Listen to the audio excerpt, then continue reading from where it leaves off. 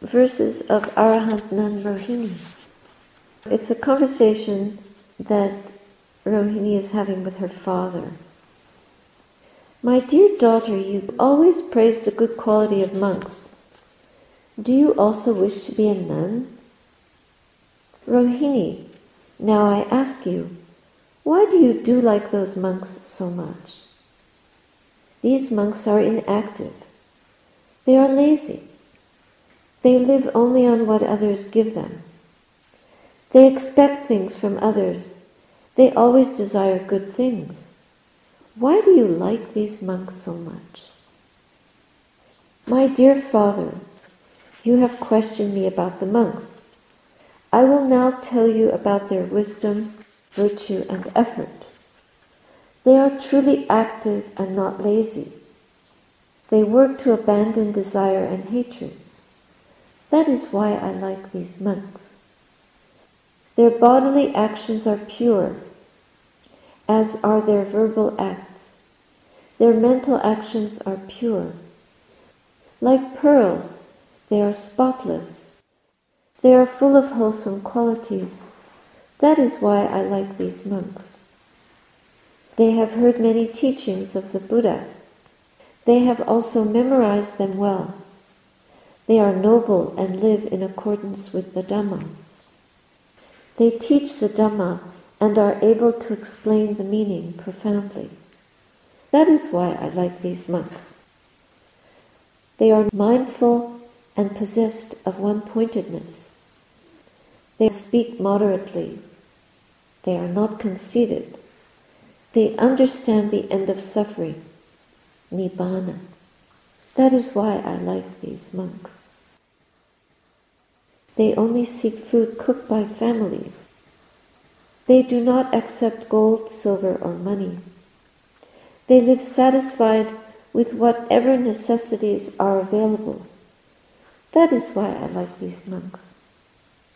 Coming from various families and places, they have become monks.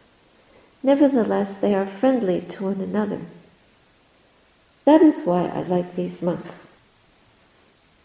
Dear Father, if you are afraid of suffering, and if suffering is unpleasant for you, you should go for refuge to the Buddha, the one with an unshakable mind, to the Dhamma, and to the community of monks. Observe the precepts which lead to your well-being. And the father says, yes, my dear daughter, I will go for refuge to the Buddha, the one with unshakable mind. I will go for refuge to the Dhamma, and I will go for refuge to the community of monks. I will observe the precepts which lead to my well-being. And Rohini said, I attained the triple knowledge. I achieved Nibbana. I have mastered the Dhamma. I entered the goodness. I am washed clean. It's good for us to reflect on what we long for in life and why we do come to the monastery. In India, especially in those days, the monastics lived close to a village and they didn't need very much. The weather was warm. They could even live under a tree. They could get food by walking in the village. It was common practice.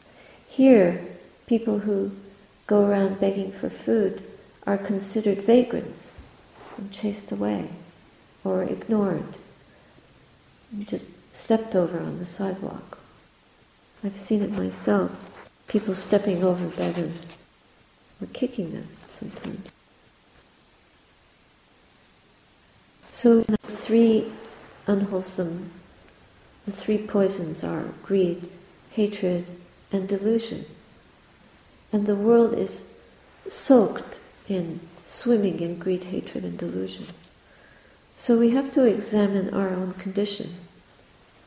The Buddha recommends that we strive, first of all, to overcome our greed by giving dana.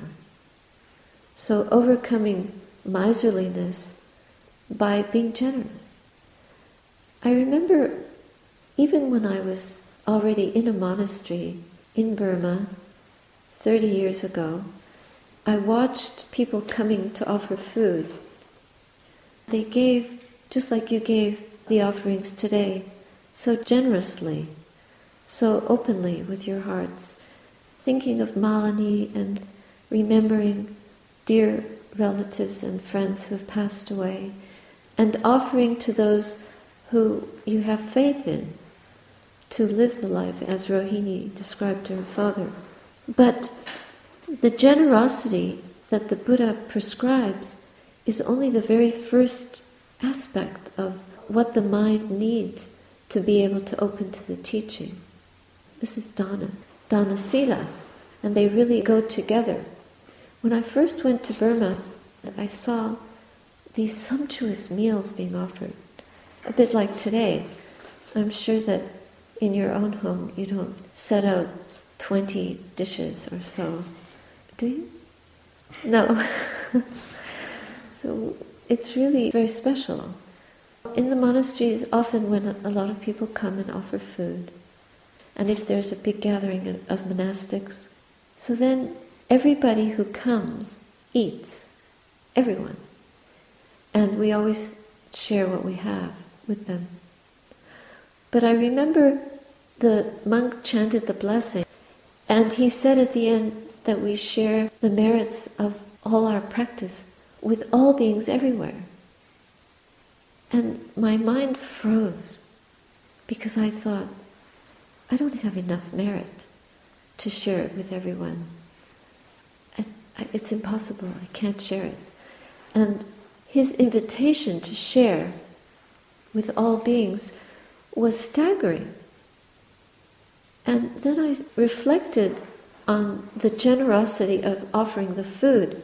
So the generosity starts with material generosity, but it graduates to the generosity of sharing any goodness that we have. Instead of thinking, I want it for myself, we think about all the beings in the world, and we immediately pass the merits on to all beings.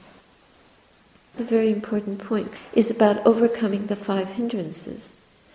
And so we might think that we don't kill anybody, we don't take anything that isn't given, we don't exploit other people with our physical or mental energy, and we don't utter false speech, and we don't take any intoxicating drinks and drugs which lead to carelessness. And this is a good time to reflect. It's like when we chant our rules, there are 311 rules. If we hear one of the rules being chanted and we think, oh, I've done that, then we have the chance to confess. Reflecting, oh, I've done that, I should desist from that action. So this generosity graduates to virtue. And if we practice the precepts, then this helps us to realize a different level of generosity. And it comes from purification of the mind. It comes from purification of action, how we behave to others, and how we treat ourselves. It comes from purification by speech, so how we speak to other people, but also how do we self-speak? What kind of messages are running through our minds with regard to ourselves? When you think of yourself, not self, how do you feel? I'm a bad person, I'm a good person, I'm a foolish person, I've done terrible things. You have a lot of guilt, or shame, or fear, or anger. So the 5 precepts, even if we keep only 5 or 8 or 10 or 311, these precepts must be used for reflection, not just to recite. And then when the mind becomes more and more pure, it does become more generous. that generosity also graduates to an ability to share all the goodness. If we don't realize the importance of doing that, then yes, at first, when the teacher says, oh, let's all share the merits with everyone, if the heart contracts, then that means that we don't feel yet so good about ourselves. There's still a miserliness with regard even to our own goodness. So that means there's more purification to undertake, to practice. And the overcoming of the 5 hindrances enables us then to be able to share whatever blessing might come to us with everyone. Sharing your driving ability, taking care of our parents, going out of your way to be kind. It's not just what we shouldn't do. So what can I do to train my mind more and more in dana sila, generosity and virtue? The ability to open to others and offer our time, our space, our ability, our energy. To be generous with kindness. But how selfish we can become when people don't behave in ways that are pleasant.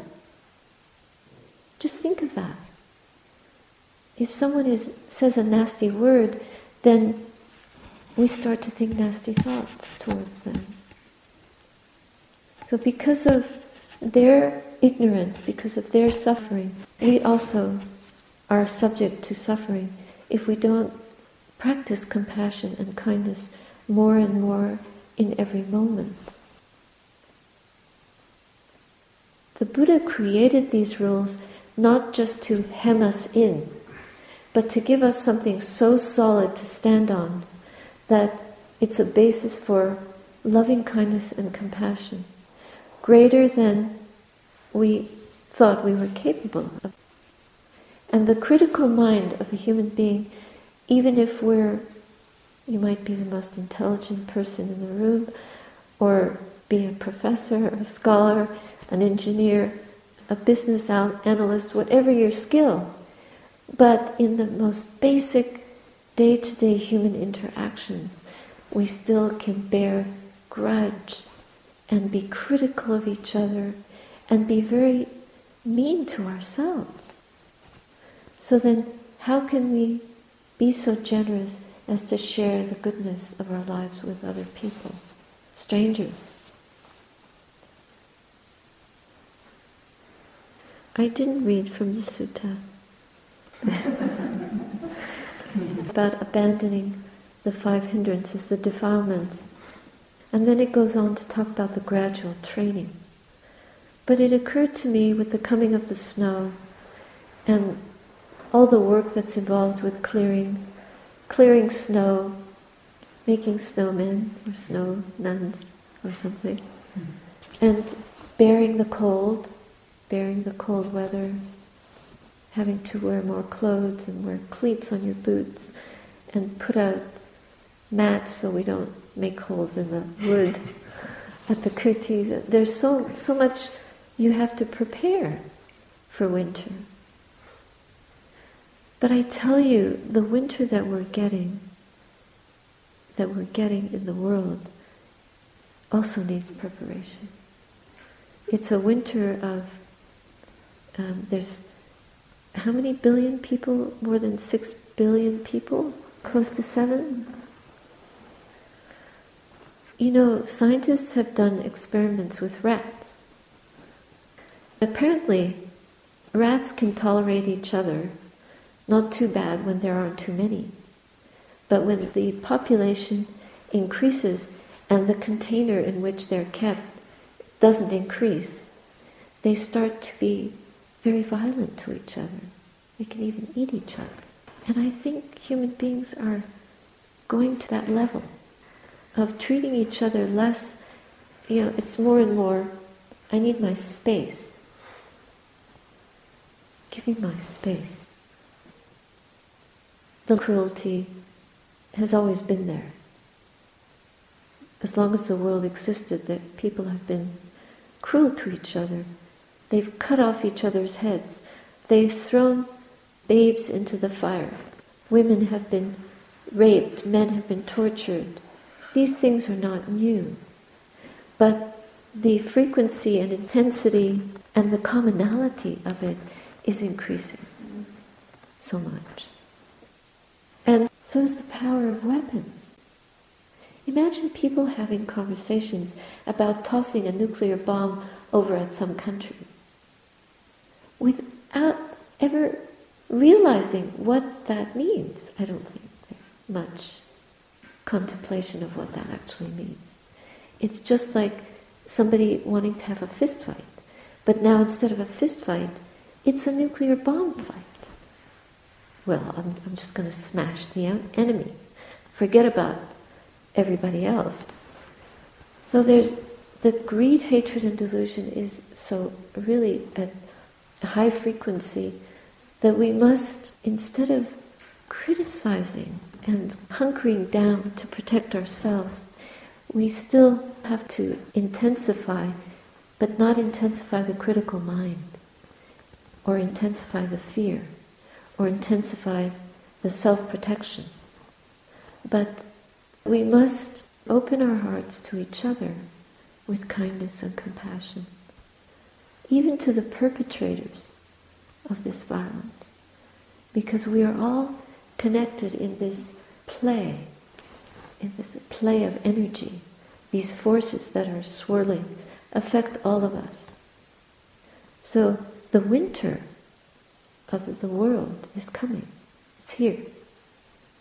And we have to be vigilant to rid ourselves of the defilements in a way that brings us a greater strength to bear the winter, to not be despairing in it, to not be sad by it, to not give up because of it, but to cherish and uphold those noble qualities that are the only chance that we have to be freed from all of this suffering. And that's developing dana sila at these subtle levels of the mind, and samadhi panya, which happens and accrues to a human being based on a foundation of boundless dana sila. It's boundless. It's not only to our friends or our mom and dad or the other nuns or the other monks or Buddhists or people of faith, any faith, or people who we admire, but to every kind of person, the most deluded person. The Buddha's teaching is also more and more available than it's ever been. When I was a young lass, you could nearly find a book on Buddhism unavailable. You had to scrounge to find the Buddha's teachings. You had to travel thousands of miles to meet a monastic or a very experienced master of meditation. And that's what I did. I had a dream, and I can't go into that now, but it was very profound, and I knew that I had to go to India.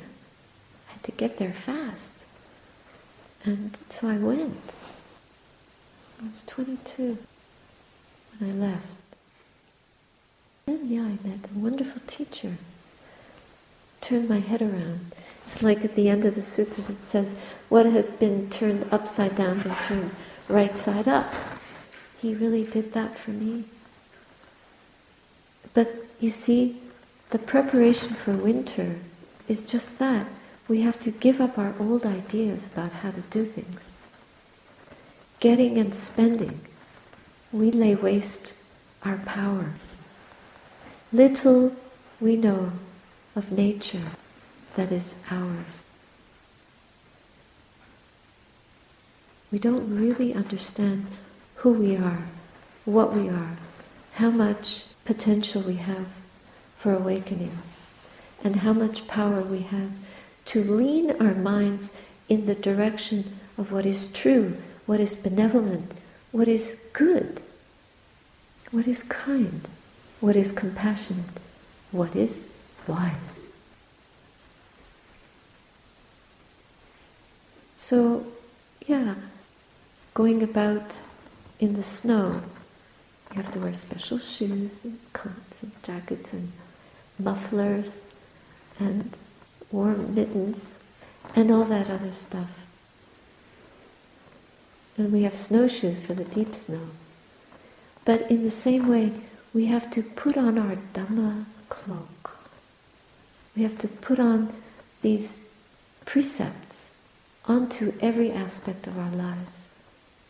Not just to recite them here, but as we go along in our daily life, is to think, how can I save another human being? How can I save that moth from freezing on the rock? Not just don't kill the insect, but how do I save it? It's dying. What do I do? How do I practice generosity? Not just using only what people give us. People bring us so much. But it's not the material wealth that we need. It's the spiritual wealth. We try to use it wisely. People come here with so much faith and kindness, and we feed on your kindness. We feed on your generosity.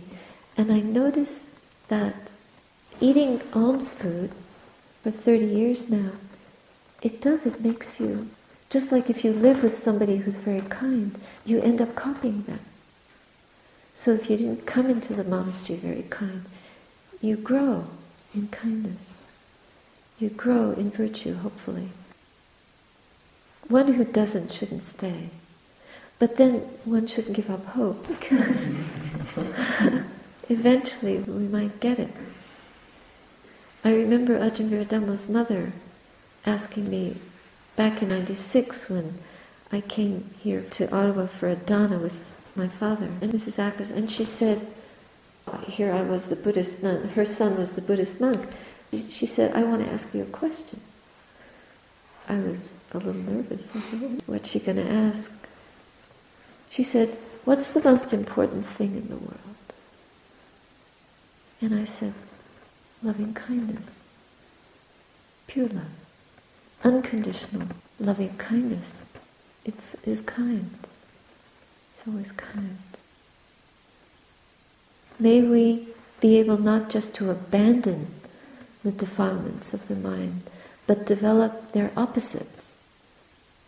Generosity, contentment, loving kindness, and wisdom. Moving away from ignorance to wisdom. An energetic wish for the goal, for that realization of Nibbana. Not just going through the motions, but energetically striving for that. Not giving in to dullness and delusion, exhaustion. And when we feel anxious, is to practice tranquility, serenity, calm in the mind. When there's fear, is instead of giving into the fear, see what does the fear feel like in the body. This reminds me of sitting with Malini in your house some 5 years? 8 years. We've been here a long time. She was fearless. We all sat in the room. Nobody could speak because there was nothing to say. What do you say in front of somebody who's just completely present? It was just listening to her breathe. Breathing in, breathing out. So peaceful. She was just so present. Can we arrange the blanket? She smiled. She was so present. So content, so radiant. And so all of us became radiant in front of our own fear.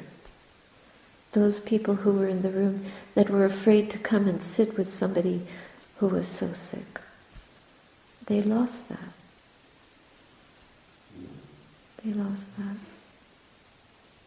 To be fearless in front of our fear is to recognize fear as a sickness. And we want to be well. And we know this is poison. this fear, poisonous state. So we go to that which gives us courage. Loving kindness, just appreciation, gratitude for this one breath. When we feel gratitude of mind, it's impossible to be afraid. How can we fear the breath or anything beyond the breath when we feel grateful for it?